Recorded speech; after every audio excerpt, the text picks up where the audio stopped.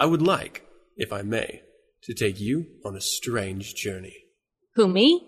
Or Aaron? Well, both of you. What, like together? Like all three of us at once? Or me, then her, or her, then me? It's more of a conceptual thing. Oh, so you're not actually inviting us out. I mean, I don't actually need to pack up and fly out to Utah for this, right? Damn. Guess I'll cancel that reservation. You're both more than welcome to come out here. Well, what's this strange journey all about, anyway? It's not one of your man camps, I hope. Oh, God, that's all we need. We'd probably get snowed in. Yeah, those inbred hillbillies from the September 1st episode would come in and rape us. Ladies. I'm not going to take you on a man camp adventure.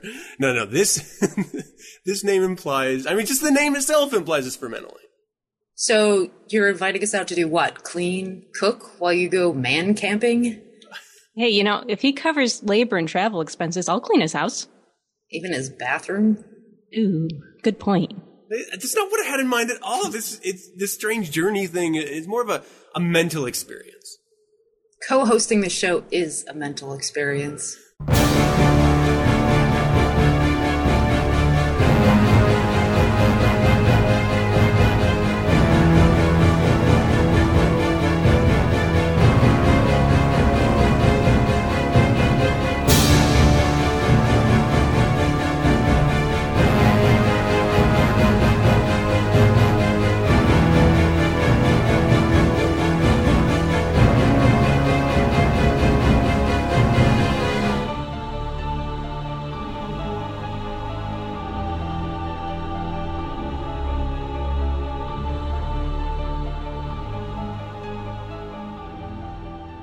Welcome to 9 Cents. 9 Cents is a satanic perspective of our modern world, and I'm your host, Adam Campbell.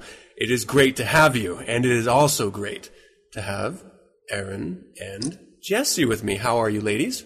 Super. Doing great. Now, for the audience out there, I consider myself at this very moment to be the luckiest man alive. It's really great having a one-on-one once a month, but it is genuinely something where I don't know. I start like itching around my neck and my arms, and I just think I want a little bit more exposure. And then Aaron and I were joking last episode about having the three of us on the show together, and then it just happened. It just fucking happened. I don't know how it happened, but it happened. We willed it into existence. Like magic. Yep. Super special magic. So yeah, every male listener out there is completely jealous right now. You should be. They should be, yeah. I'm super excited for this. This is going to be a great show. So we do have a fantastic show for you. It is November 17th, and let's see. We're going to start with the Devil's Advocate, as usual, and this is going to be a new topic. Because I have these two beautiful, powerful women on with me, we're going to be talking about empowered satanic women, or loosely around that notion. Then, in Agent Provocateur, Episode 7, Active Shooting, the Grand American Tradition, or Tips for Aspiring Active Shooters. And in the Creature Feature segment, we're going to be doing it a little bit different, again, because we have a number of us here for you. We're going to give you our favorite de facto satanic movie, each of us. So, I hope that maybe someone's seen one of them. I don't know, but we'll give you a little bit of that, and that should be good. Ladies, how was your week? Or I guess a month. Last time I talked to you. It's only been a week, but yeah, busy. I would go with that. All right. I can't believe it's mid-November already. That's disgusting. It is crazy. Halloween, I felt like it was like a week of preparation, and then it was over, and now I'm just sort of floating in that pre-holiday season flutter. Like I don't want to jump into the Christmas stuff yet. We could jump into my birthday. That's coming up soon. You Next know week. what? Yeah. Would you like me to sing happy birthday to you? God, no. Good, because I'm going to. And Shit. Aaron, I'm sorry, Jesse, if you feel like jumping in with me. Sure. That would be awesome. Don't want to put you on the spot or anything. No, I'm in. All right. Make it sexy. Oh, okay. Yeah, boy. I like this sexy. No. Not at all like that. You sure? Yep. All right. Happy birthday to you. You being Aaron in this situation. Happy birthday to you. Happy birthday, dear Aaron. Happy birthday to you. I like that. Thank you, guys. I'm Could not have been That's worse. going to be awesome. What, you want to tell everyone what day it is so they can start sending you cash right now? They can send it now. It's the 19th of November, next Tuesday. So close. So soon. I'm going to be so old. Yeah? Oh my God. Like old. Like mid-20s old? Yeah. Like There's mid-20s? Yes, the old 20s. There's a girl I work with who legitimately thought I was a full decade younger than I am. So I'm going to start. I definitely am going to start lying about my age starting right now. So go ahead and ask me how old I'm going to be. How old are you going to be? Yeah. 27. See, you got to belt it out faster than that because it does sound like that's like a worst lie ever. No, 27. Nice. That's a And lie. I'm gonna start going the other way so that I look great for my age. Yeah, see, that's the double-edged sword. That's where I don't want to go too low because then people will be like, my God, you've had a rough 27 years. So, yep. What do you think that cutoff is when you think maybe I should go the other way instead of undercutting, overcutting? Well, it depends on the woman. It depends how you look. You see, a lot of people say that I look a lot younger than I am, and I say it is mostly because I have tattoos, a face, I have, my lip is pierced, I wear, goofy clothes, and I think it has a lot to do with not the way I look like the crow's feet on my eyes, but more like the way I dress and appear. I dress like a child and act like a child. That helps too. So I think if I were to just clean up and put on like a power suit and like maybe some nice slacks or something, people would believe my true age more readily. Wow. Yeah, I second that. I get told I look younger than I am, but I think it's because I'm skinny, and most women in their 40s are, putting on the pounds. Yeah, like I'm not in my 40s yet, but yeah, I'm going the other way. I look like, yeah. Well, Jesse, what's your secret? Don't know. I've always been skinny. Huh. Nice. You're one of those people that everyone hates. I eat whatever I I feel want. so hated. Oh, see? As a girl who struggled with my weight all my life, I feel no hatred towards skinny girls because I've had a lot of, girlfriends that were thin, and it's, they also struggle with body image too. I'm not saying that you do, Jesse. I wouldn't imply that, but yeah, there's no matter what you look like as a woman, it's gonna be tough. Oh, That's all there don't is I to know it. it? Oh, shut up. Oh, speaking of looks, Adam, I saw a billboard the other day for I forget, a car or something, but there was this man on there that looked just like you. And then as I got closer, I realized it was David Beckham. Has anyone ever told you look like David Beckham? I'm not sure I know who David Beckham is. I know he is, and Jesse yeah, I'd say that's a pretty good call. Yeah. It's also a hell of a compliment. It is. Ah, well, thank Yeah. you. He's married to Skinny Spice, whichever one. What's the Spice Girl? Yeah, he's one of them. One of them he's married to. Scary Skinny Spice. I don't know which one. Posh Spice. He's a soccer player. Oh, okay. I'm looking at pictures of him right now. Wow, thanks. Yeah, right? Maybe. I'll find the billboard and I'll send it to you. You look it looks just like one of your publicity shots I've seen. Nice. My publicity shots. Yeah, your headshots. Nice. All right. Well, I do have a couple other things that I wanted to touch on, if you will allow me, before we jump into the show here. And I'm looking at my notes, and I have no idea what this means. Does this ever happen to you? Oh, okay. I know what it's Yes, okay. all the time. All I had was like in quotes from scratch. I was like, what the fuck? Oh. Okay, so here's something that always sort of bothered me.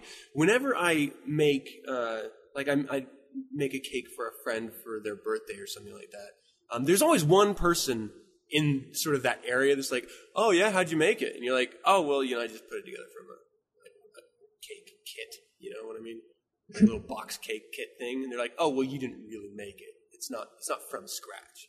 So there's always one person that makes you feel like a total douchebag because you went the traditionally easy route of making the cake, even though you feel like you did something a little more substantial because you put in effort rather than just bought it off a rack or something. And it's always kind of bothered me. And then, so because it's bothered me so much, I don't know why I let stuff like that get to me. I go out of my way. So last night I had my nephew over and we grilled up some pizzas. And I made the pizza dough from scratch. I made the sauce from scratch. And we put everything together and delivered it to him, just put it on his plate and put it in front of him like, here, enjoy. I made this for you from scratch. He was like, it's okay. What?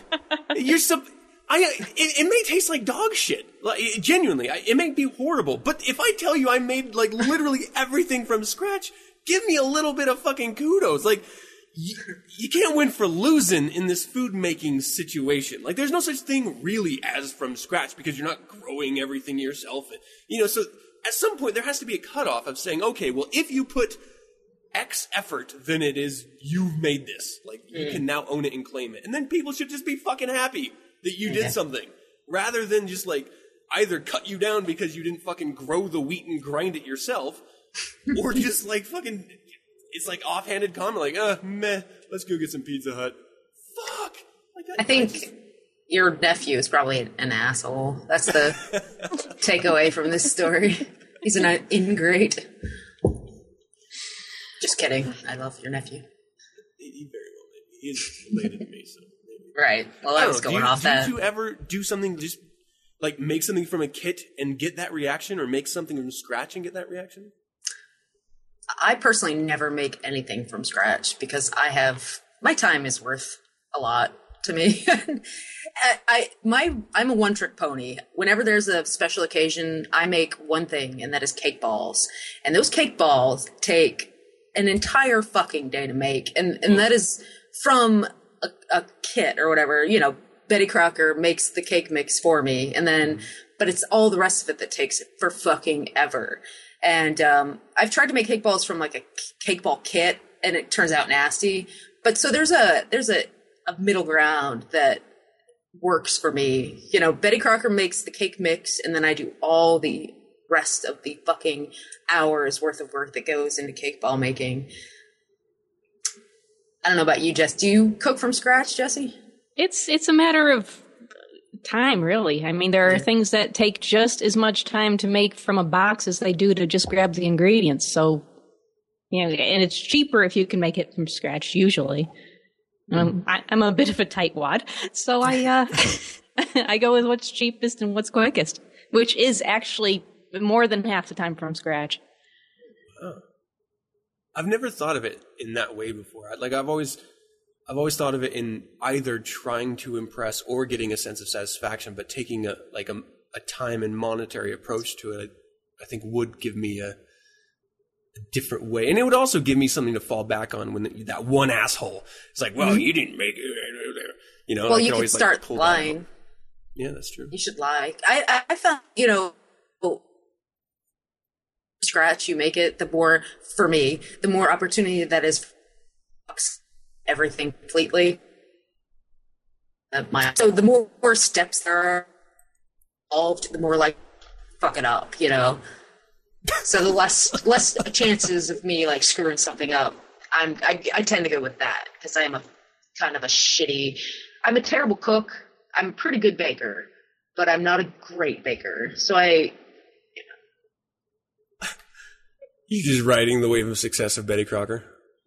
Hey, all she does is make the mix. I put the fucking magic into those cake balls. Someday you'll try one of my cake balls and you'll say, I get it now. I can't wait to put one of your cake balls in my mouth. Knew it. Didn't take long, did it?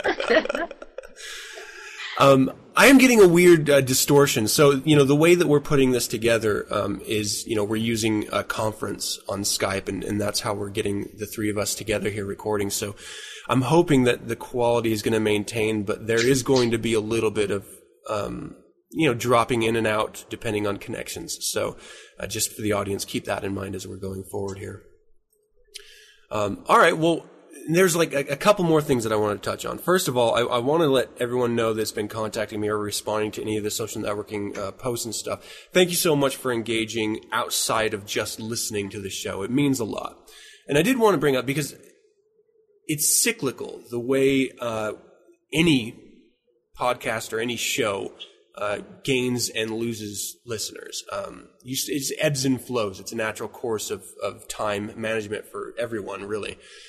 But every once in a while you get sort of that one super fan type person that just like constantly contacts you and just does everything they can to be a part of that one thing. And maybe, I mean, one, it's super crazy flattering and I love it to death. But I do want to make sure everyone realizes that this is just for fun. I have a life outside of this, and I don't like to spend it filtering like people's obsessiveness. So, let's all just be cool, and, the regular correspondence is fun, and I enjoy it, and responding socially is amazing. But if it ever gets in your head, like, maybe I'm contacting this person too much, and you probably are.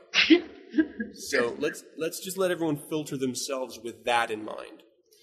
But because I do have we have some amazing listeners, we've gotten a suggestion that I never even thought of. I never anticipated.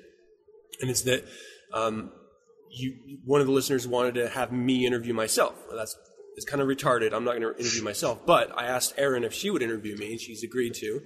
And so if you would... and I thought, well, why just me when I have some other really amazing contributors? So what I would like to do is sort of set up a segment like Get to Know the Voices of 9 Cents, because it has grown much more than just me and my infantile wit. There's substance to some of these segments, to all of these segments, and so I want you to know who is behind those as well. And so, Jesse, I don't think I've ever mentioned this to you at all, though you may have seen it in other social networks. But I would like to have each and every one of you be the focus of a Q&A. So I want the audience out there. If you have a question for one of the contributors, send it to me, and we will compile them. I'm going to be the first one because it was requested first, but we're going to go through every single, and because I have a gigantic ego that I can barely stick in my head, we're going to filter through every single one of the segment producers and have you guys know them a little bit more. I always find it interesting when you have someone contact you and they're like, wow, I imagine what you look like, but I have no idea. Is there anywhere where you can see what you look like? And so, Jessie has a photo on the 9 Cents podcast website and on her own personal blog, so you can see what she looks like. A very beautiful woman. Doing my best Barbara Eden. Lovely. Love it. Very sexy. Erin has photos out there on her social networking site, so you can see what she looks like. Darren has his headshot is on the... that's where you actually do get a headshot. His headshot is on his personal Facebook pages and the 9 Cents page. And Adine has his photos all over his Facebook pages as well. So if you really do want to see what these voices look like, you are quite capable. And this is something that I started thinking about. And I hope this is not offensive to either one of you. I'm going to go out on a limb here. I'm already offended. Yeah, already. The idea of it offends me. I have beautiful people on this podcast. Like, I was like, every single one of you, if give or take one situation, I would have sex with everyone on the... I'm not saying you would have sex with me. I'm just saying I would have sex with every single person on this podcast. Give or take one, certain situation. Like, it's amazing that this many attractive, intelligent people can collaborate together. That's wildly arrogant to say, but yes, it's very cool. Okay, we're going to have a 5-way. Do you imagine the awkwardness of that? I'm already imagining that. All I see is awkwardness. Mm-hmm. Everyone hearing this they may not admit it, but they're already trying to picture what the positions would be. Completely. So going back to the question thing, yes, submit your questions to info@9centspodcast.com or respond to any or message anyone in social networks, wherever we are. And let us know the question. We will compile them. We'll get them out. I don't know when I'm actually going to be able to record and get this first one out. As we move into the holidays, I have one last special episode, the holiday special episode that I have to compile. And I'm really fucking busy. So I don't know when it'll air. But I am going to try to get it out before the end of the year. I think it'll be interesting. Or maybe we just wait till the new year, and that'll be a great way to break into the new year of getting to know each of us a little bit better. You know, girls. I'm sorry, girls. You know, ladies.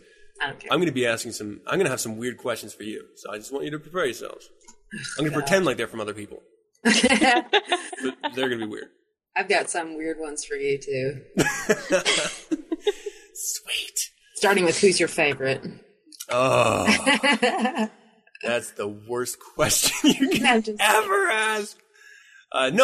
So 4 segments like this. Keep sending in your suggestions. I love it. I've gotten a couple suggestions for interviewees, and I'm going to try to reach out to those individuals and see if they're interested. But just by nature of this being a satanic-oriented podcast, that cuts off a lot of potential people. So keep that in mind. I mean, we're sort of working with double negatives here because, one, Satanists who would be interested in listening to other Satanists are already a minority. Satanists who would like to listen to other Satanists who listen to podcasts or have time to listen to podcasts is even more of a minority. And so when you're working with that small of a group, it's stunning that we still have as large of an audience as we do, but it does also mean that there's no way that some people would be willing to sort of come into this, sort of circle of context.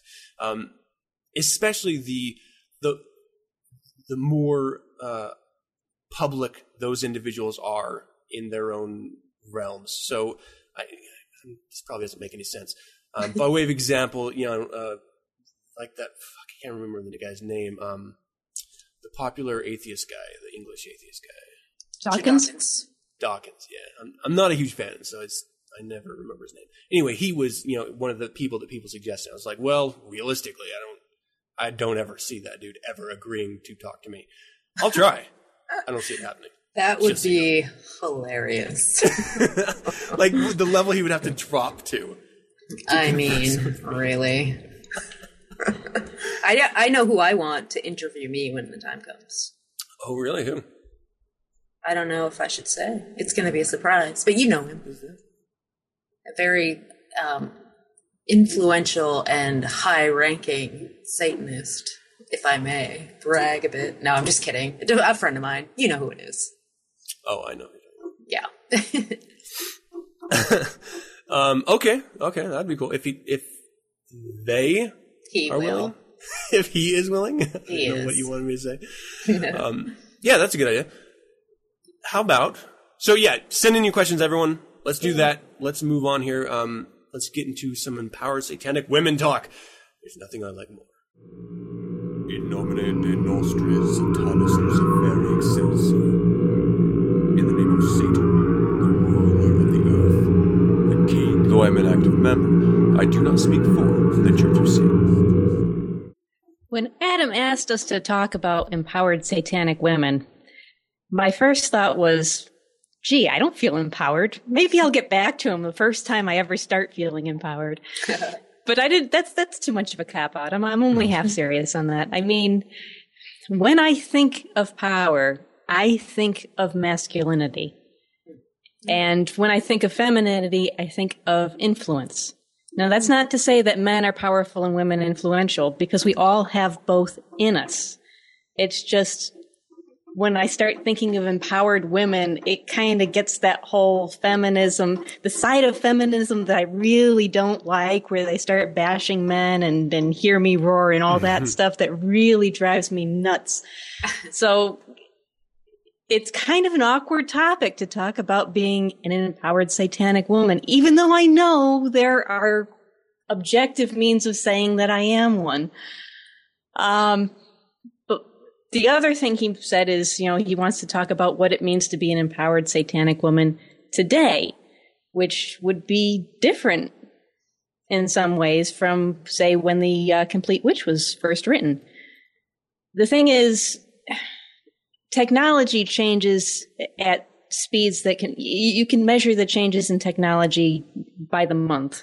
You can measure the changes in culture by the decade at least, but you measure the changes in biological evolution in like tens of thousands of years.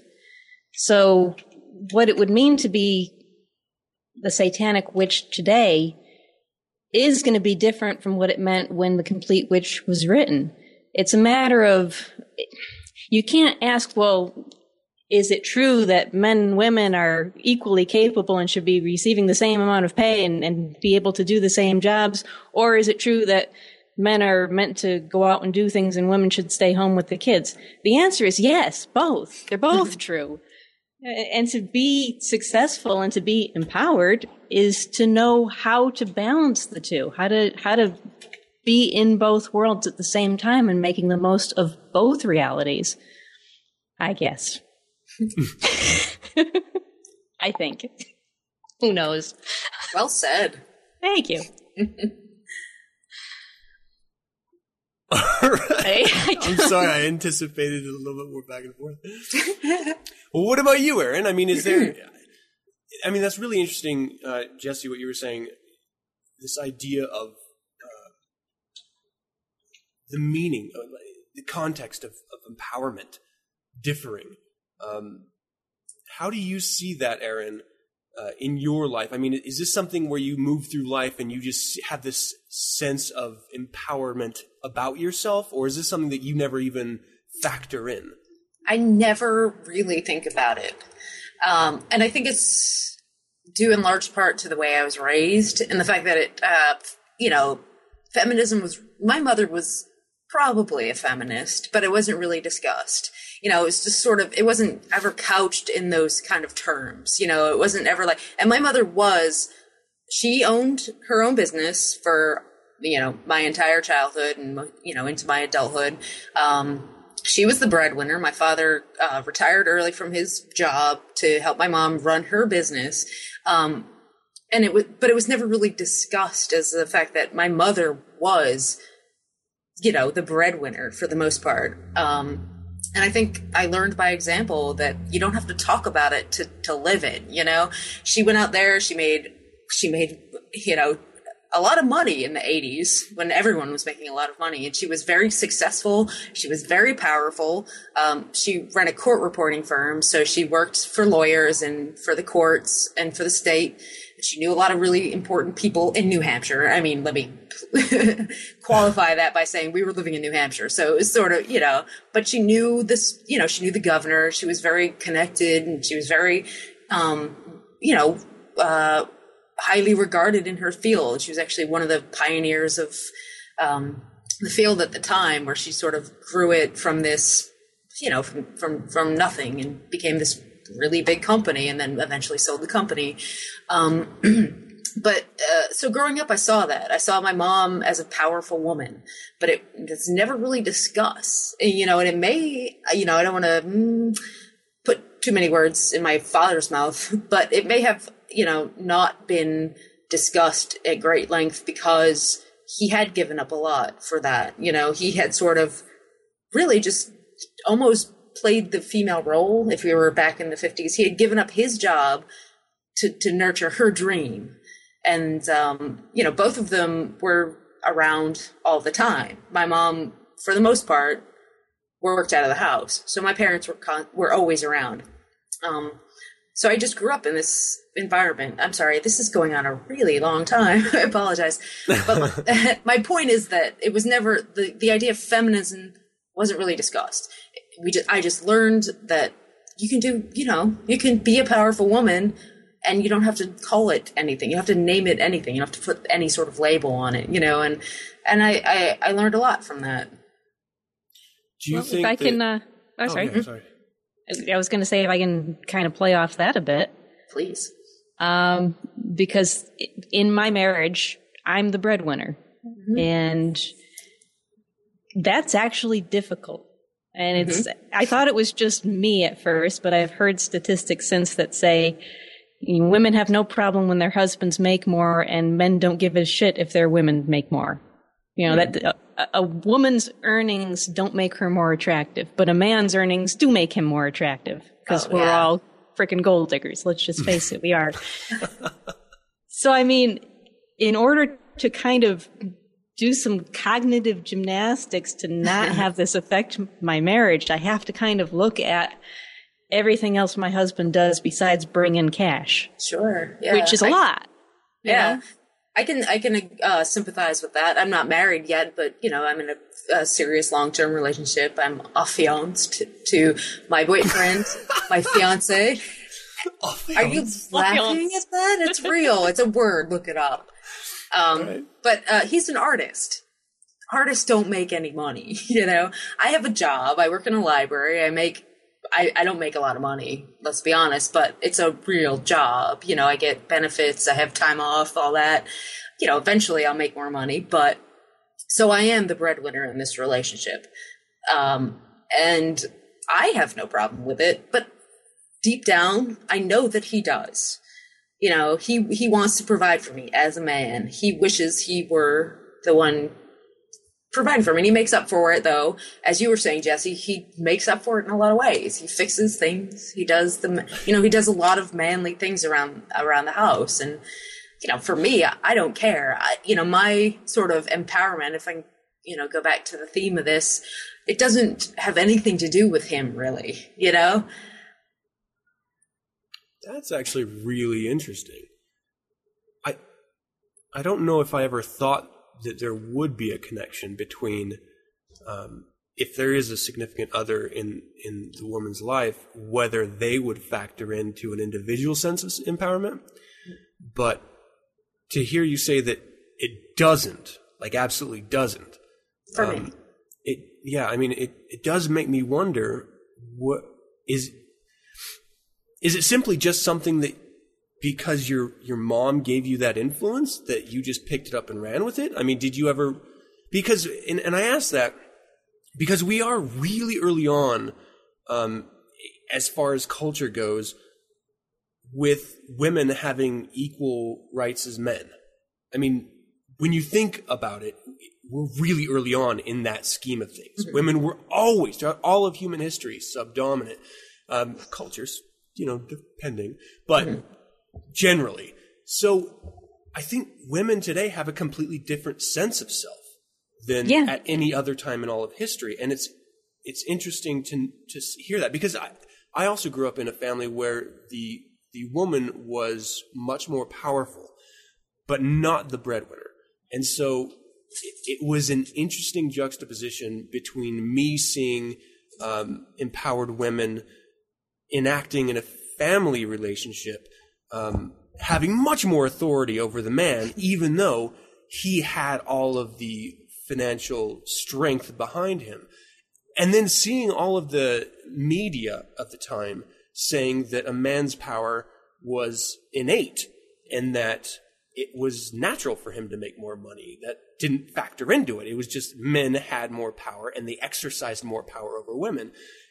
And seeing the exact opposite in my family life, I think had a really powerful impact on me. And so to hear that echoed, Aaron, in your story specifically, I think that's really interesting. Well, I think that's very of our time. Your mother's generation, that older generation, that was sort of, because this is such a young phenomenon of women in the workplace as equal to men, that was women sort of starting to perhaps, and I am not a women's studies major by any means, but perhaps that is a sign of women starting to assert their power, in the home. Like, it started in the home, and they said, they feel this unrest, they feel like they deserve something more and that they maybe want more.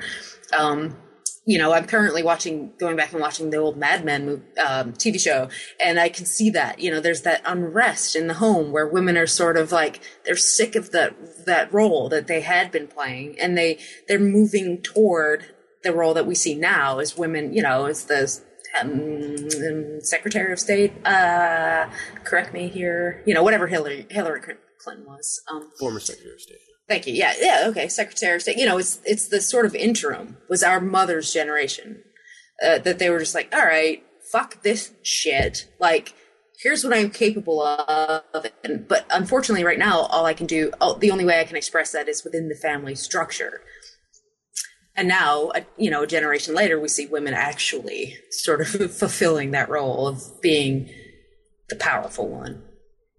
But with our culture so far out of whack with our biology, because I mean we're a species that basically was patriarchal for how many tens of thousands of years, and now our culture is saying equal pay for equal work, and technologically women can do most jobs every bit as well as a man. I'm wondering, is this the direction it's going to keep going, or will there be a backlash? I think there will be. I think there will be a backlash, and I think it will come in the form of the children's sort of, juvenile delinquency, if I can use that sort of antiquated term. Like, when there's two people working and there's nobody who is the nurturer, who's home all the time, who's taking care of, sort of molding these children, and they're just being, I don't want to say kids these days, because I'm getting old and I hate to say that, but it seems to me that I'm seeing a lot more sort of, what's the word? No one's really the one at home, like at home all the time. Who's taking care of these kids, Yeah, child care is outsourced. Yes, exactly. Yeah. If not to the TV, then to daycare. I mean, and then those people really don't fucking care either. So you're never getting that intimate relationship that can be argued is so important. And I think, the backlash is going to be because this female role of outside the house is so new. I don't think the backlash is going to be so, it's not going to kick the dudes back into the house. It's just going to be sort of like a kickback for the women to go back into the home. And if I could be a fucking stay-at-home mom, minus the kids, I would fucking love it. I'd love to fucking keep house all day. I mean, I say Me that too. now. 'Cause Me too. Yeah, I would love it. But, it's just not an option. And like I said, I say that now. Of course, it's a good chance I get bored. I don't know. Maybe I wouldn't. But, I think it's much easier for women to be kicked back into the house than for there to be a complete sea change where men are suddenly like, hey, wait, maybe there are these these men who decide to be stay-at-home dads, but I don't see that being the way things turn out. Right. And I mean, they're just factual economic situations that are going to inform that decision anyway. I mean, as things get more expensive, there's literally no way that you could both stay home in most cases. So if, there's so many different factors on that. I do want to bring up something here, and maybe to close the conversation here out. Jesse, you mentioned that it was different, the idea of being an empowered satanic woman today than it was maybe even when the Church of Satan was founded. And as we know, established laws are dramatically different from then to now in concern with women's rights. So I've never thought about that. And so do you even think that it's relevant nowadays to say empowered satanic woman? Because the meaning of that, it's really based in era.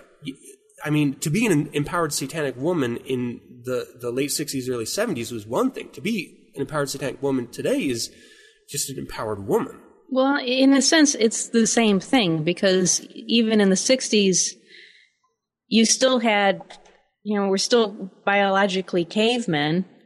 And in the 60s, they were dealing with the culture and the zeitgeist of the 60s. That the culture has changed, but it's still a matter of finding a way to make the best of both realities. So, the exact tactics, different. The strategy, the same.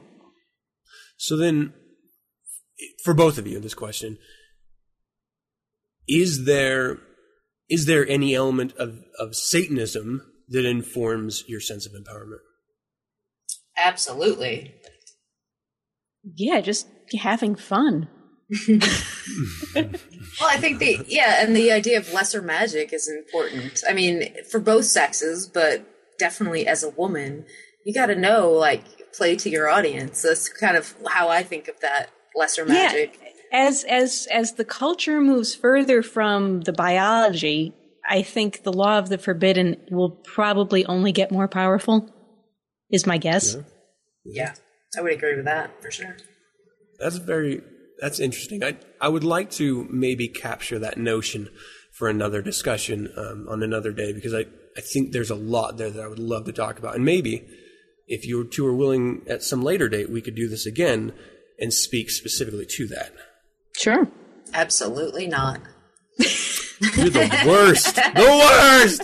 Of course. Right. I'd love to. All right. Well, how about we close it up there? Let's move on to a fantastic episode of Agent Provocateur. And on the other side, we'll jump into the creature feature. I am not a liberal nor a conservative. I am not a Democrat nor a Republican. I am not a socialist nor a capitalist. I am not an authoritarian, and I'm definitely not fighting for your cause. I belong to no party, I support no politicians, I am loyal to no state, and your cause célèbre means nothing to me. I am Darren Deicide, Agent Provocateur. Hello and welcome back to Agent Provocateur. Sorry about that recent interrupting newscast. That was weird, right? Anyway, I'm going to do it again because I love driving you deeper into my madness. Go to facebook.com/Agent Provocateur on 9 cents. That's Agent Provocateur on number 9 cents. One big word after the backslash. This is the newswire that has related articles, but will also continually clobber you with lesser-seen nuggets of information that will help give you the 2020 vision that the human herd needs a serious prescription for. Get over there and hit like. So, let's go back to the old tried and true format of ranting and raving, shall we? This is active shooting, the grand American tradition, or tips for aspiring active shooters. I love these Rocky and Bullwinkle titles. This time I want to tackle active shooters. Active shooting, as opposed to passive shooting. The kind of shooting you do after a fifth of the Jim Beam, where you line up a bunch of milk bottles on a fence, sit back in a lawn chair with sunglasses on, and take pot shots with your rusty old revolver. Yeah, no, not that. Active shooting. Active shooting is a recent term for a tried and true human tradition. Massacring! But surely there must be something that defines it and makes it stand out from your everyday massacre. Active shooting, I suspect, is a little different. Let's look at some classic examples. I think perhaps one of the most significant examples is the Columbine Massacre. The Columbine Massacre was arguably one of the first times we saw active shooting as a term enter the general American vernacular. Law enforcement identified the phenomenon. New protocols were suddenly being introduced in different aspects of American life to adapt to it. It was a type of massacre that perhaps was different for a number of reasons. First, who committed it and where it was committed, perhaps? This wasn't a random nut job from the streets. These were outcast students who decided they were going to exact, in their minds, a type of revenge against their peers. But that wasn't something entirely new. Look up the massacre that was done by Mitchell Johnson and Andrew Golden. They were even younger than Dylan Klebold and Eric Harris, and actually succeeded to some degree in carrying out Dylan and Eric's plan to panic the school body out into an open range for firing. Side note, believe it or not, the two murderers walk free today. America can be an interesting place. Anyway, the scope of the Columbine planning was also impressive. Dylan Klebold and Eric Harris had mapped their attack out, rigged IEDs, and were bent on inflicting maximum casualties. Nonetheless, it wasn't the first time a school was targeted by one of its own for a bombing. In fact, the first school massacre in America on record was committed in 1927 by Andrew Cahoe, a disgruntled school administrator. Not only was it the first, but he also set the record for the highest death toll. Talk about beginner's luck! Good job, America! 43 people were killed, and 58 were injured. The attack was the biggest school bloodbath and involved no gun murder, only bombs. Perhaps the gun control hysterics should chew on that one for a little while. Okay, so although Columbine was sensational, nothing particularly new or unique happened in those senses, except for maybe one thing. Something did change. In diaries, Eric and Dylan admit to wanting to create a sensational event of unheard proportions. A lot of people don't know about the fact that there is documentation of Eric Harris and Dylan Klebold's motives. They filmed something that is only known as the basement tapes. These are a series of home videos in which, amongst rants and raves, they talk about what they're doing and why. In it, they talk about their plans to distribute the tape to 4 news stations, and how the tapes will be viewed by the world. Eric talks about also sending via email diagrams and blueprints of their master plan. They talk about how they will be the inspiration for movies, and how they will become godlike in their celebrity status.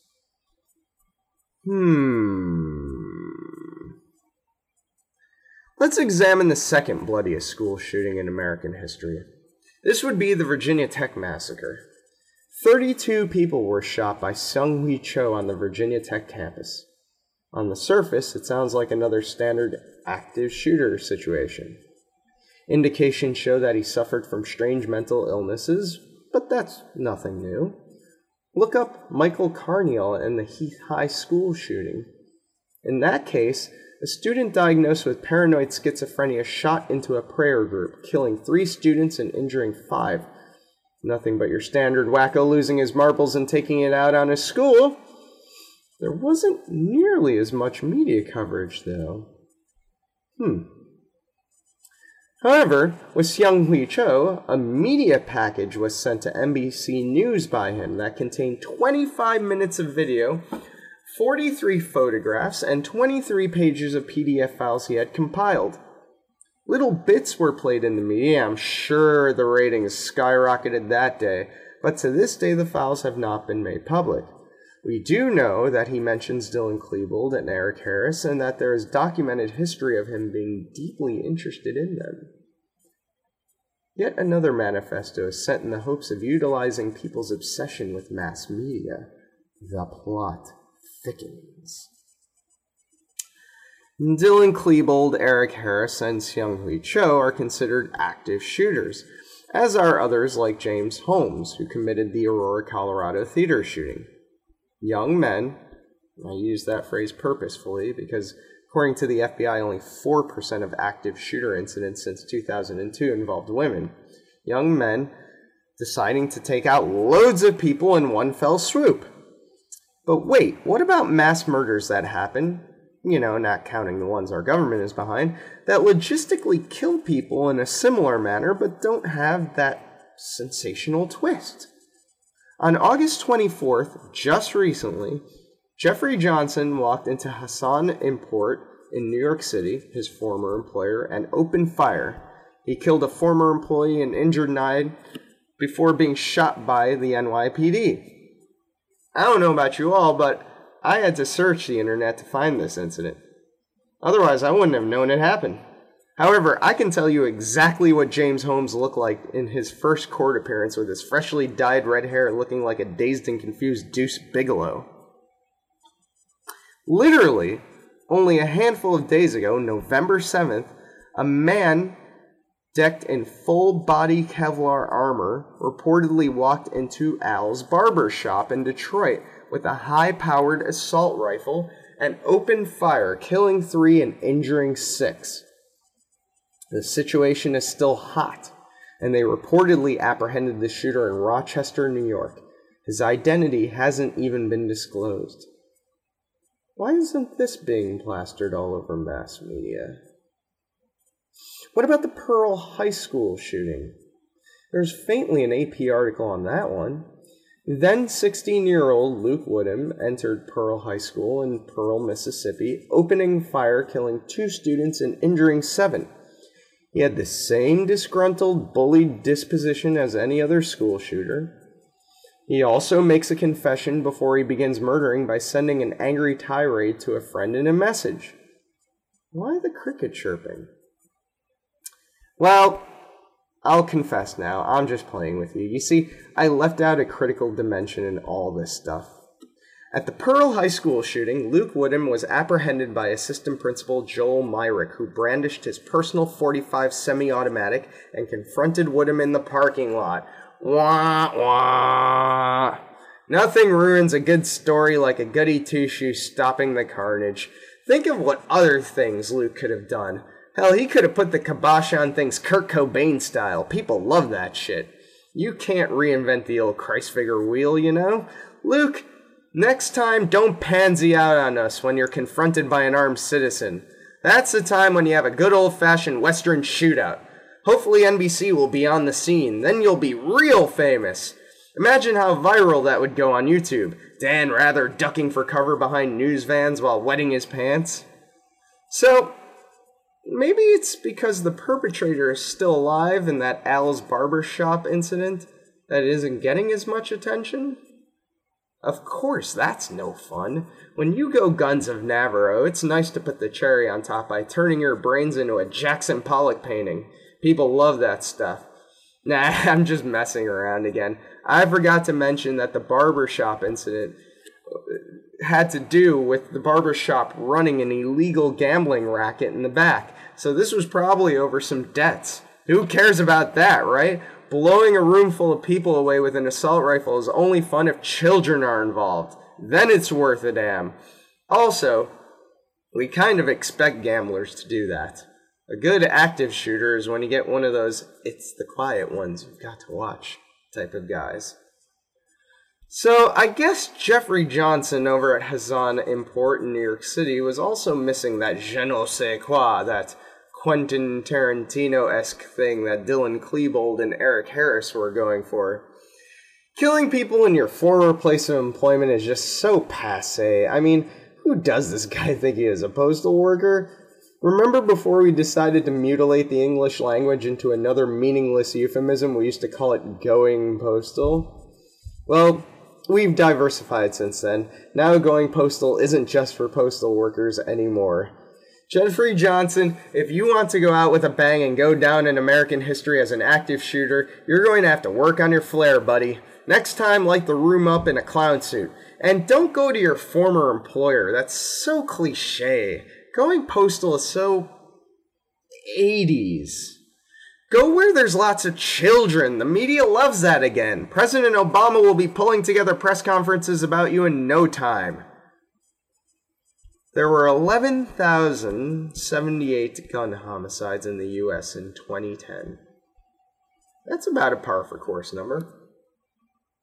Isn't it interesting to note what incidents appear and which don't? The U.S. Department of Homeland Security defines active shooting as, quote, an individual actively engaged in killing or attempting to kill people in a confined and populated area. In most cases, active shooters use firearms, and there is no pattern or method to their selection of victims, end quote. Again, massacring. But I submit to you that there is a new rub, in actuality, that does indeed make active shooting a little different than your standard run-of-the-mill let's dig a ditch and shoot some peasants in the back of the head massacre. You see, when you dig a ditch and shoot peasants in the back of the head, you're trying to cover something up. You're trying to make a mass grave, cover the dead and lie and hope nobody notice. Active shooting is a little different. It's here for your pleasure and entertainment. I suppose I could blame rock and roll or video games or bullying or mental illness or guns or a lack of religion or some other causality for this phenomenon. But when I write out my own definition for active shooting, it hints at a different source. Here we go. Here's my definition. Active shooting. A type of mass murder that is sensational enough to catch the media's attention so that advertising space can be sold. and throngs of uneducated people could be entertained by a realer-than-fiction story, since their real lives are just that boring. I'm Darren Deicide. Thank you for joining me on this edition of Agent Provocateur.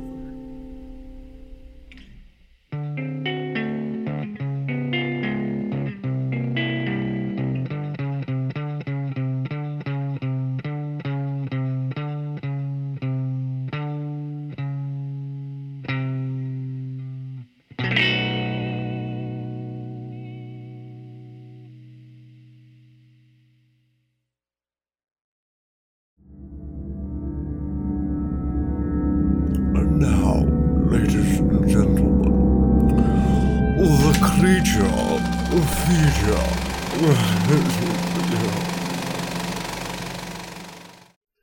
Welcome to another Creature Feature.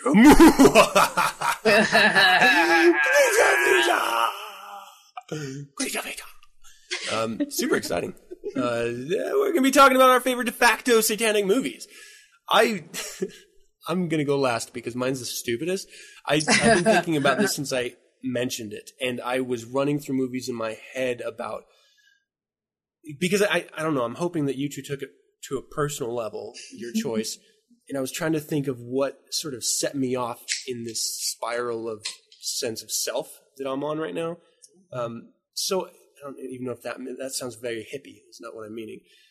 And so my movie is going to be kind of maybe blatantly obvious, but also stupid. I may mention a couple others that I bounce back and forth too. But which one of you two would love to go first? I think you should go first. Me? You No, Adam. I want Adam to set the tone. Not gonna. Okay.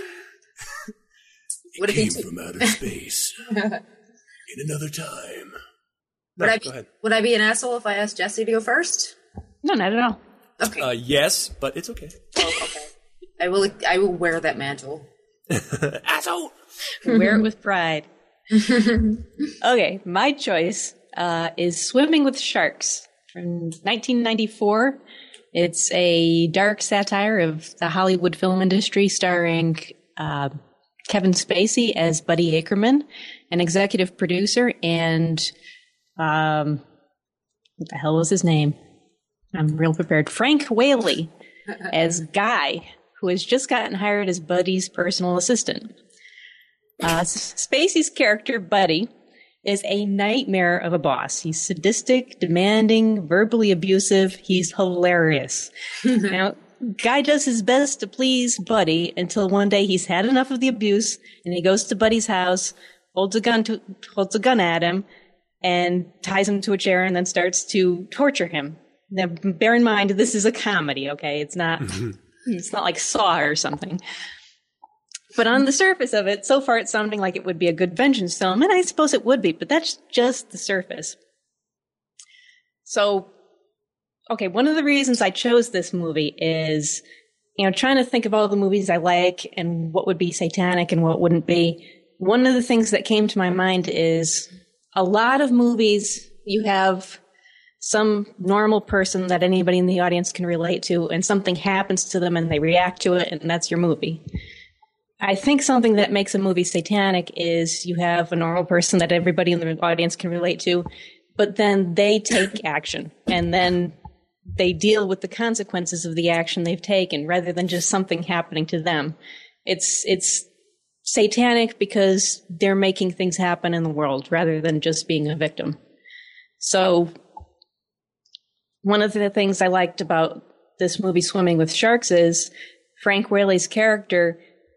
He doesn't just become, he doesn't just find himself suddenly straddled with this boss who's abusive to him. He went out seeking a job with this guy because he's a big Hollywood producer, and to work for him is like having your career handed to you on a silver platter. If he can be this guy's assistant long enough, he becomes a producer himself. But Buddy knows this. But he knows he's handing him a career on a silver platter, and so why not weed out the weak ones? And why not have fun doing it? And why not be a sadistic asshole about it? So in a sense, there's really two satanic characters in this film. Buddy is the one who is very knowledgeable about the world, who really sees past all the hypocrisy, knows what's going on, sees the big picture, and is just having fun with it. And then Guy, he's very naive, he's new to it all, but he's the one who's making things happen. He's the one who's taking all the actions that move the film forward. What else did I want to say about this? There are phrases in this is a very dialogue heavy film. There's not a lot of action with it, but the dialogue it's wonderful. There's a phrase that keeps getting asked in the film. People keep asking Guy, "What do you want?" Over and over, they ask him, "What do you want?" in various contexts. That's not an easy question for anybody to answer. And if you think it's easy, you haven't ever tried to answer it yourself, because it really takes some soul searching and such. Like I said, the fact that Guy goes to work for Buddy is because he's looking to become an executive producer himself. But he kind of loses sight at that throughout the film and starts thinking, well, maybe it's this I want, maybe it's that I want, maybe it's this other thing. And it isn't until he really realizes what it is he wants that he's able to take an action that isn't misguided. There's another phrase that gets used a lot that I love. Buddy keeps saying, "Shut up, listen, learn," over and over. Shut up, listen, learn. And it's funny because when he says it, he'll then go on to tell him things like, "Your life doesn't matter. You're only exist to serve my needs." But what he's actually, if you think about it, he's actually truly mentoring the kid. If the kid would just shut up, listen, and learn, he'd realize that you don't want to do what Buddy tells you. You want to do what Buddy does. You want to live for yourself and watch out for your own needs. So, nice. Like, on many levels, this is just a great movie. I can't recommend it highly enough. It is, I mean, it's 1994, and it does feel a little bit dated, but it's funny nonetheless. You know what I found amazing is the parallels between the movie that you chose and the movie I chose. And we had absolutely no contact beforehand. I had no idea what movie you were gonna pick and what movie I was gonna pick until this morning. But the dialogue heavy, sadistic boss with two satanic characters. It's almost a parallel between the movie that I chose, which is Sweet Smell of Success, and your movie. This is amazing. This is cool. Kismet. But let me ask you, what did you say Guy's last name was? They never say it. Oh, I thought you said it was Whaley or something like that. The actor is Frank Whaley, but his character is just Guy. Oh, okay. Because I remember my freshman English teacher said there were no accidents in movies and literature, and the fact that the guy's name was Whaley in a movie called Swimming with Sharks. But, of course, it's the actor's name, so forget it. We can edit this part out. Not gonna happen. Oh, shit. But that's great. Well, tell us about yours. Oh, well, my movie is Sweet Smell of Success, which is a 1957 movie starring Burt Lancaster and Tony Curtis. And it's about... Burt Lancaster is a newspaperman. He's very influential, and his name is J.J. Hunsaker. And Tony Curtis plays this guy called Sidney Falco, and Sidney Falco is sort of like a press agent, and he supplies Burt Lancaster's character with these stories. And the reason I picked it is not necessarily because, none of the characters, there are two, satanic characters, but in the end, neither one of them kind of ends up being satanic. They come across as very satanic throughout, but more the movie as a whole is very satanic. And mostly because it's a very sensual movie, and and by sensual I mean the five senses. I mean, you have smell right there in the title, but they have this weird thing throughout the movie where there's a bunch of allusions made between people and food. And it's often non-nutritional food.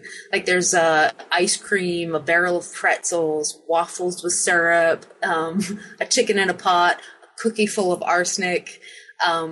There's Yeah, but it's very dialogue heavy, and it's Burt Lancaster is sort of this evil, almost sadistic character, but he is the epitome of power, and it takes place in New York City, and it's all black and white, but visually it is it's absolutely gorgeous. The filmmaker, the cinematographer's name was James Wong. And he treats the streets of New York City sort of like another character, it's just dark and there's shadows. If you've ever seen a film noir, it's very noir. It's, everything's sort of the juxtaposition between light and dark. But the thing that I really glommed onto in this movie is the idea of the senses.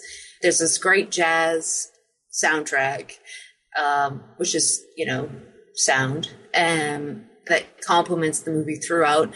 But the most important sense in this movie to me was taste. I mean, if you read any of the articles about it, they describe, the words like rancid, acerbic, pungent, peppery, bitter, biting, poisonous. But there's a lot of quotes too within, like what am I, a bowl of fruit? Or the best line, of course, is I'd hate to take a bite out of you. You're a cookie full of arsenic. and at one point, Tony Curtis's character is described by one of the cops as the boy with the ice cream face. And Miss Hunsaker, the Burt Lancaster character, he's told, you've got more twists than a barrel of pretzels. And I've never really been able to figure out. I mean, last semester I took a class about film, and I really concentrated on this movie a lot, but I never could find anywhere that talked about all these crazy food references. Like at one point, one of the characters says to Sydney, this syrup you're giving out, you pour over waffles. Yeah, it's like they're constantly talking about food, shrimp, relish, hot dogs. There's all these food references, but it's just a very sensual movie. But the characters, of course, are sort of satanic in a way, but by the end of the movie, you find out they sort of fail in their endeavors, which I don't think is very satanic, but as long as you learn from it. You definitely do. I gotta say two things. First off, I really want to see this movie now. You have to see this movie. It is the dialogue itself. It's almost a musical score. Like whoever wrote this, and there were several people involved. It started as I think a story in the magazine Cosmopolitan, and then it became, that was a screenplay. But several writers were involved. But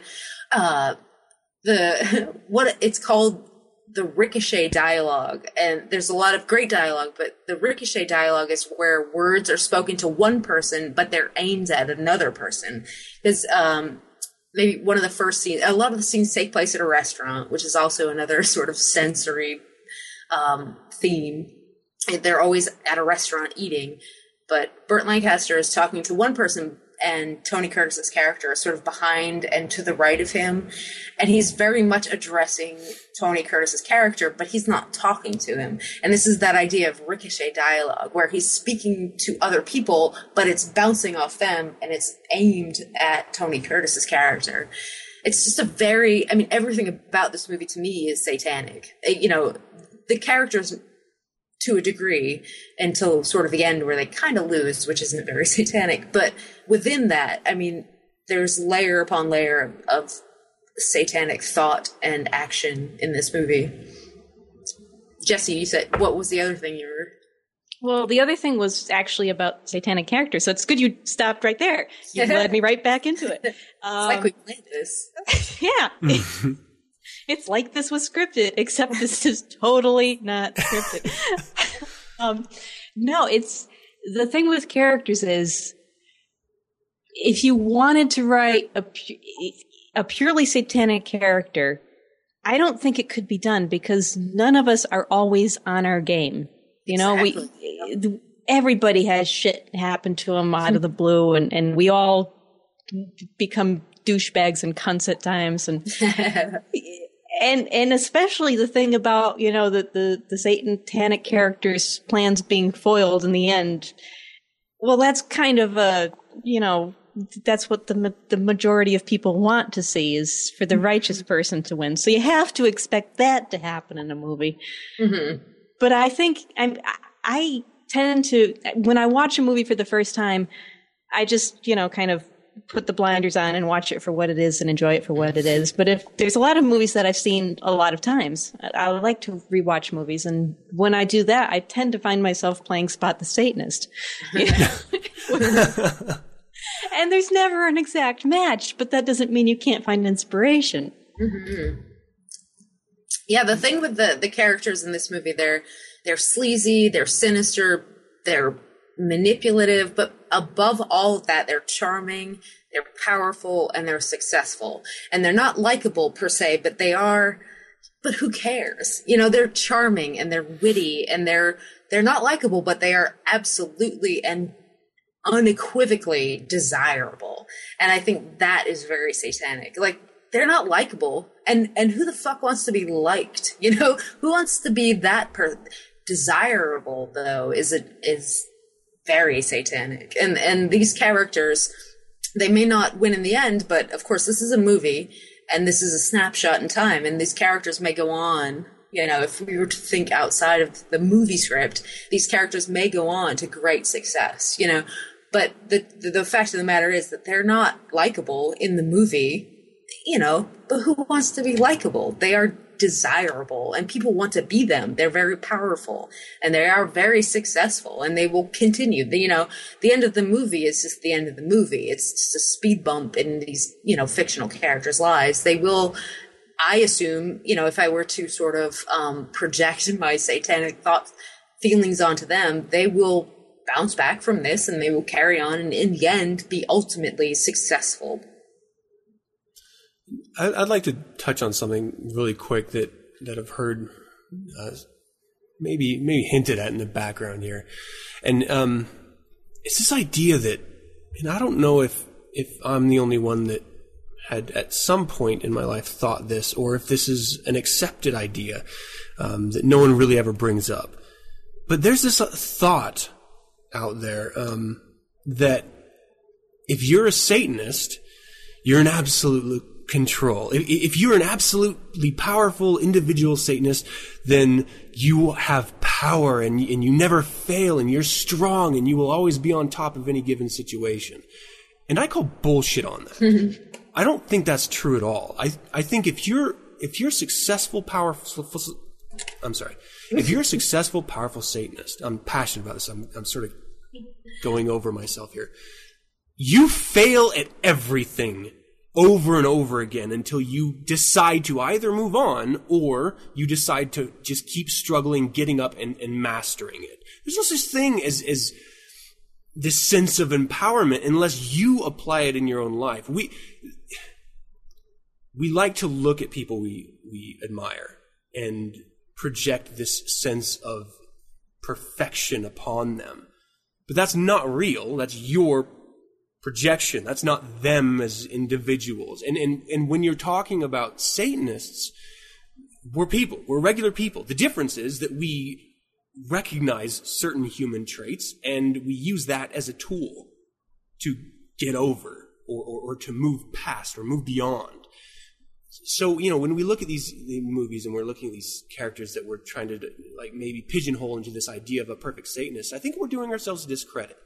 Because what we should be doing, and again, my opinion, one size does not fit all, is that we should be identifying satanic traits, recognizing those within ourselves, and using that as sort of a springboard. And more appropriately in the show or in the series, we should be looking at as if you fail at what you're doing, that doesn't mean you're less of a Satanist. It means that you took a chance at what you want. That's satanic. Just going along and being safe and comfortable, that's there's nothing about life in that. Yeah, I think, knowing your strengths and recognizing your weaknesses is very satanic. You can't always be powerful. You can't always be empowered, and, you can't always be the golden ladder to other people, which is a quote from the movie. But Nice. you have to recognizing your weaknesses is also very satanic, and it's the idea of being self-aware is very satanic. And I think that if we were to think that we were always all powerful and always constantly satanic is ridiculous. And it's not being self-aware. It's being, it's being a fucking liar. We're lying to ourselves if we think we're always on point. We're always on top of our game. Sometimes we fail. And when we fail, we learn something, But I do also think that, genuinely believe that failing at things and how you take that's very satanic. Right. Yeah. Like the idea of being on your game, I mean, it implies this idea of, well, if you're not on your game, then you're not satanic. And I don't buy that. And maybe that's just my reading into it. I do want to stress that we are Satanists because we endure and persevere, and we strive. We strive to enjoy that which is around us in our environments. We strive to control our lives, be the sole dominant influence in our lives, not be a slave to others, and to influence others, to exercise your will in the world around you. And that means, by definition, you're going to fail a lot. And any successful human being on this planet, past and present, will and has said that they fail more than they succeed. And that doesn't mean you're less of a Satanist. It means that you learn from it and you become stronger because of it. So failure is okay. It doesn't mean you're not satanic. It's how you approach it that's going to determine whether you're satanic about it or not. In my opinion. All right. Well, fuck, I really want to see these two shows now. Is Jesse still here? I am. Okay, but the thing is, I'm so perfect and I never fail at anything that I'm wondering if I should just drop off, because you both sound really lame right now. I haven't seen your Skype picture pop up in a while. I was afraid we lost you. No, that's fine. Yeah, everybody knows Jesse has no issues, no failure. Everything goes wonderfully for me.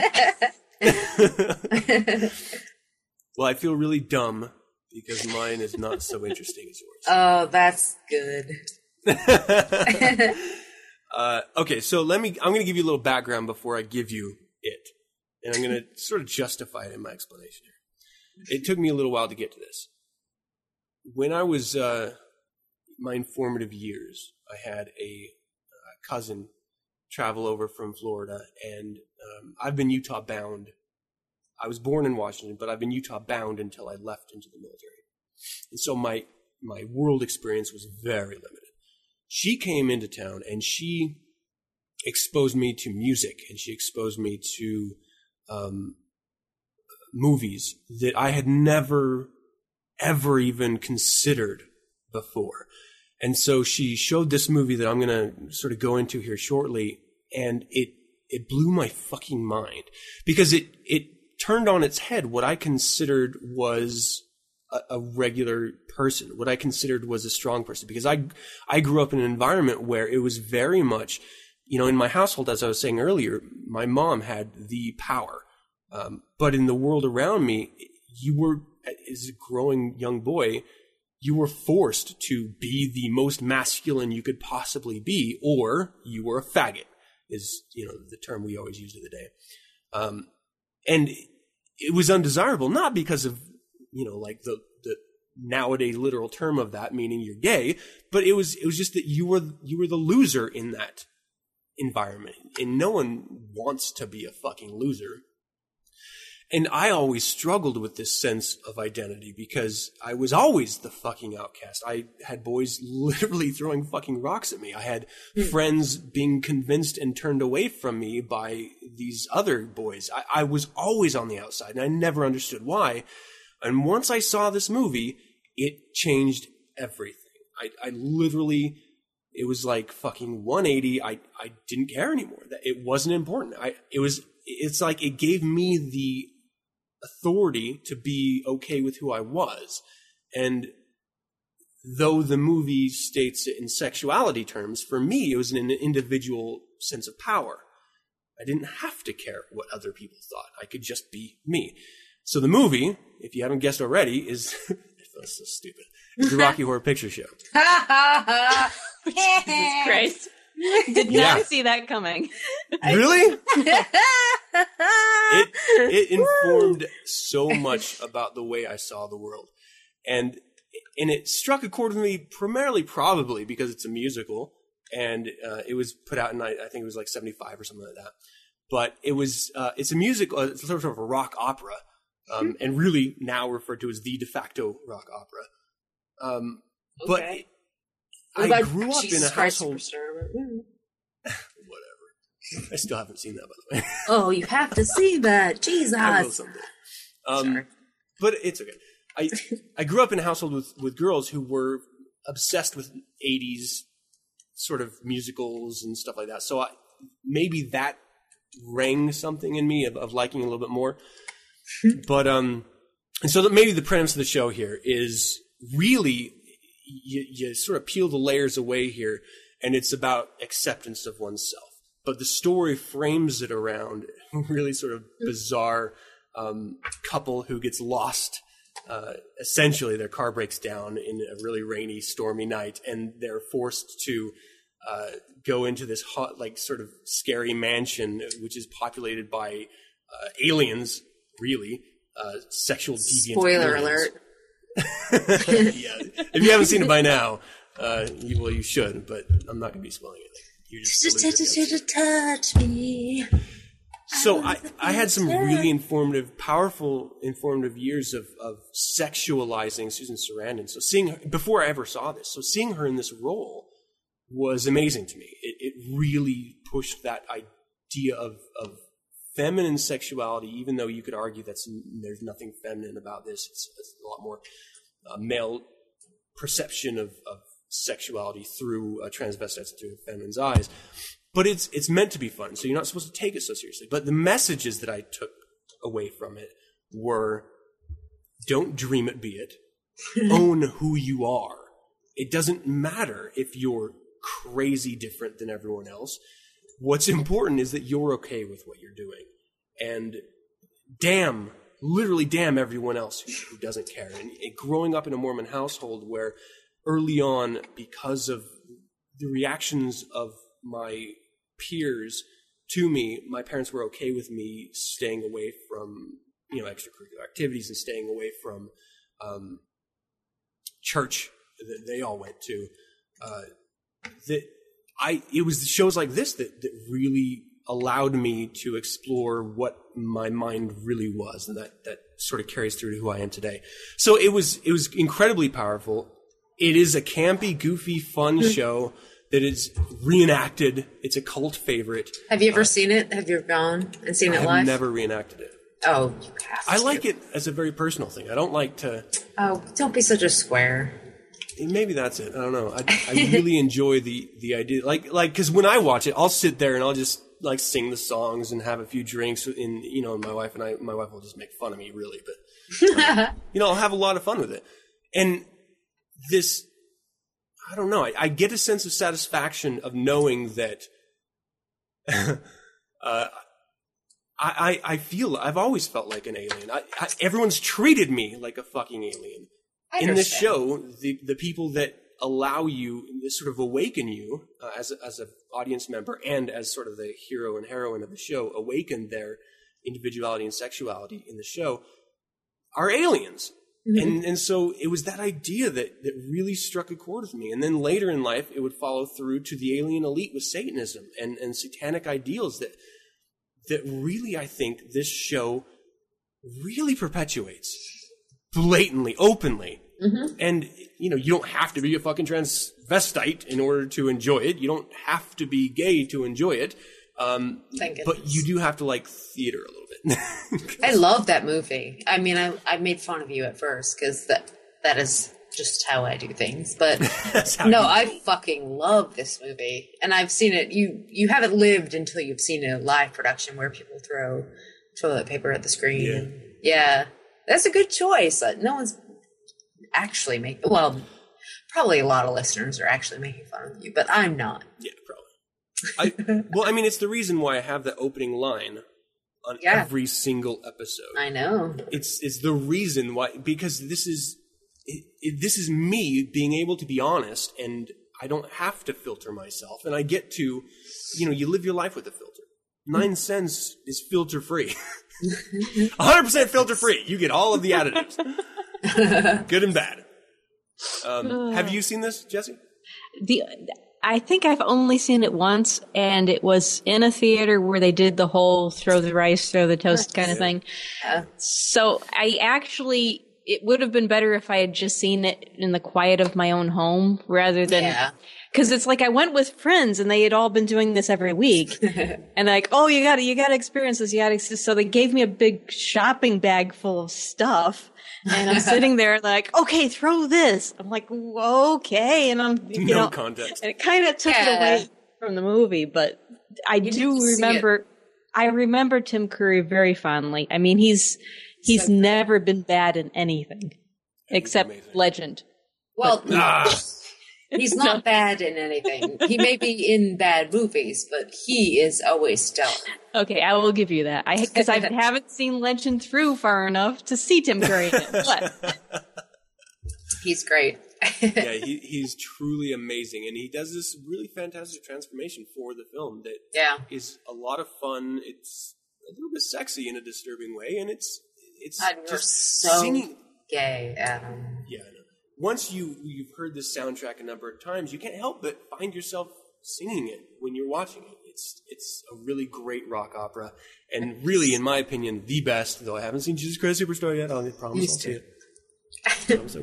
So that was mine. De facto satanic movie. Really, it's about sexuality more than anything else, but it informed it sort of stepped me on the path, if you will, to Satanism without ever trying to. It's amazing. Wow, Ladies? 3 really, really different movies. Yeah. Yeah, shockingly. I would have thought there would be a little more. I was worried that there would be a little carryover. No. And that's weird now saying it after we've already revealed, because there's no way that there could be, but... I was really shocked, though, how similar my movie was to Swimming with the Sharks. I mean, in sort of, at its core, very similar movies. Yeah. Is it shocking that two very amazing women have similar tastes? No, not at all. Well, ladies, that's going to do it for our show. Already? We just started. An hour 20 in. This was fun. I had a lot of fun. I hope we can do this sometime in the future. I'm game. Yeah, sure. Awesome. Well, I'm looking forward to our individual segment times, and then also to this. And the audience, I hope you enjoyed it. I don't know what you were expecting when I posted this or when you tuned in. Imagine we didn't know what we were expecting. Well, because there's no camera involved, you don't know, but I'm sitting here like completely naked in a Frankenfurter. Yeah, of course you are. Flippers and a tutu here. I am wearing a snowsuit. I want nothing to do with this. All right, well, everyone out there listening, we would love to hear from you. Visit the website 9centspodcast.com and send your correspondence to info@9centspodcast.com. But you can also find Aaron at... Oh, Chelsea Girl 19 on Twitter and on Facebook at Down to the Crossroads. And you can find Jesse? I'm Damned Lucky on Twitter, and Drafts from a Satanic Windbag.wordpress.com is my blog. Hell yeah. And I got to tell you, if you're not already checking out that blog, or if you're not already checking out those Facebook page for Down the Crossroad, you guys are missing out, because both of them put up significant content on those respective sites that is not included in their monthly segments. And so if you do connect with them in those different areas, you will learn a little bit more about them individually. You will get some more wonderful gems of discovery from either music or thought. It's really fantastic, and I'm a fan of both of these women. I have the deepest respect for both of you. I think you're amazing, to be honest, and I know how that sounds, just like whatever, but I genuinely respect you both. I love you guys being voices on this podcast, and I feel like the luckiest fucking host ever to have you both. And please let us know, audience, if you like what we're doing, if you hate what we're doing. I have gotten surprisingly little hate mail. I really thought I would have had more. I don't know if... There's nothing to hate about the show. What are you talking about? Well, obviously, but I still would like to hear a little. So if you've sent me stuff that you like, maybe think of something you don't like and let me know. I want to hear some fucking violent language here. All right. For 9 cents, you can visit the SatanNet Facebook, Google+, Twitter, and MySpace page and get updated on weekly topics. Download the show Monday nights via our RSS feed found at 9centspodcast.com. We're also on Last.fm, Stitcher, Spotify, and YouTube, so look for us there. You can subscribe to 9 Cents via iTunes by searching 9 Cents, and don't forget to leave a rating or a comment. Check out churchofsatan.com. You will find some amazing essays, some amazing general content. It really is compiled for an audience like you. It is really the source for Satanism online, and you should do yourself a favor and go check it out. And keep in mind that the only way that 9 Cents is going to continue, the only way that these contributors are going to continue contributing, is if you share it with someone. And I know a lot of you are, and because you've told me you are, I tell everyone I've gotten really good reception. I appreciate that. I love that. Please continue spreading the word. And for those of you who haven't, think about it. Think why is it that you don't want to tell anyone about it? I understand if you're closed about who you are to those around you, but maybe you could do a little sneaky sneak. Maybe you could be like, you won't believe what I just heard. There's this, you're not going to believe this evil satanic podcast called 9 Cents. It's the most disgusting thing I've ever heard in my life. You should check this out. It's horrible. And then they'll listen and they'll love it and they'll continue to listen. So, trick them. Use a little lesser magic, people. Keep 9 Cents going. Let's build it together. Let's keep it going. And once again, thank you for joining me. Lovely women. As always, I'm your host, Adam Campbell, being joined by Aaron and Jesse. And together, until next time. Hail Satan. Hail Satan.